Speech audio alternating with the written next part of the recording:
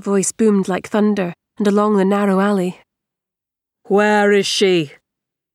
Van Uliver Lickneath, the heavy-set old drowan, faced us, his sword resting on his shoulder clean and bright in the light of the fires that had sprung up across the yard.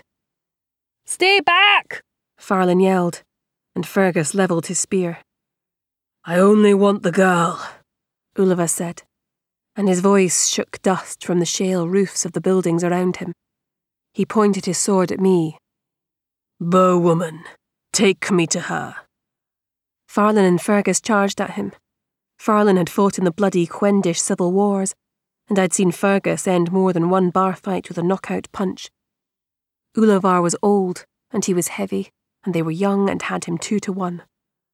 Then his sword cut the darkness.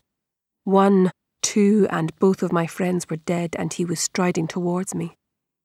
Farlan's ghost didn't know his body had fallen. Carried on fighting, swinging a sword that wasn't there as Ulivar strode through him.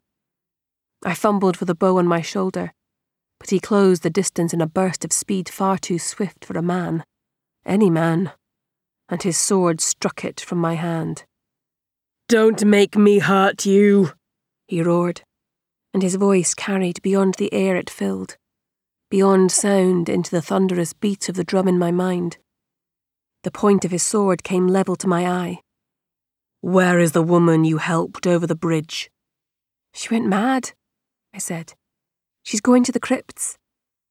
Ulivar seized me by the arm as the younger drowan skidded around the corner, ducking under one hand as something arrow-shaped flashed overhead. "Show me,"